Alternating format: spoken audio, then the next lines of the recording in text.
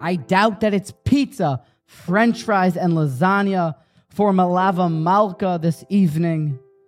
A good fuck to you. After all, Shabbos is over so late, but perhaps grab a warm chamomile tea, cozy up, and get snug for this storytime edition of the Motivation Congregation.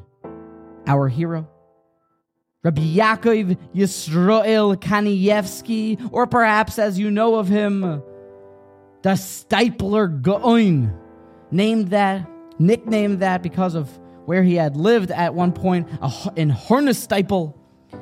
Our hero has now been drafted Balkorcha into the Tsarist army, the Bolshevik Revolution in full swing, and now he's been sent to Siberia, and he has been faced with a challenge.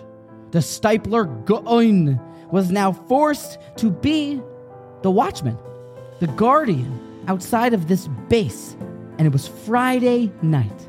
And the way it would work in this base was that they would take turns as the watchman outside. Due to this bitter and frigid cold, they could only withstand it for about a half hour. So the soldiers would take turns cycling through the entire night to make sure there was always somebody watching.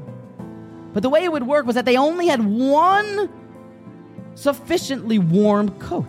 So when one soldier would go outside, he'd put the coat on, and then he would leave it outside and go inside and leave the coat for the next soldier. Now, the problem was that it was now Leil Shabbos Kodesh Friday night, and the Stipler's job is now his half-hour stint was Friday night, and the soldier had now gone inside, and he had left the coat for the Stipler on the tree.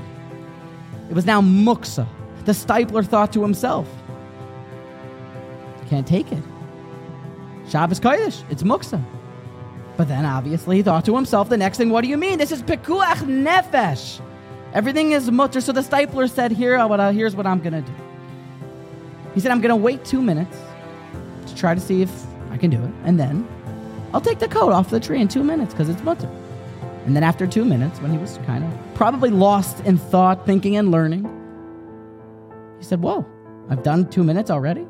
I can do another 2 minutes. And yes, 2 minutes by 2 minutes, increments until the Stipler Gaon withstood that entire Siberian frigid cold winter with superhuman strength. And how? Because the Godel from Hornestipel, the great Rabbi Yaakov Yisrael Kanievsky, understood that by incremental growth, 2 minutes by 2 minutes, a mensch can do a whole lot. Be inspired by the growth, the self-control, and the determination of this Gadol.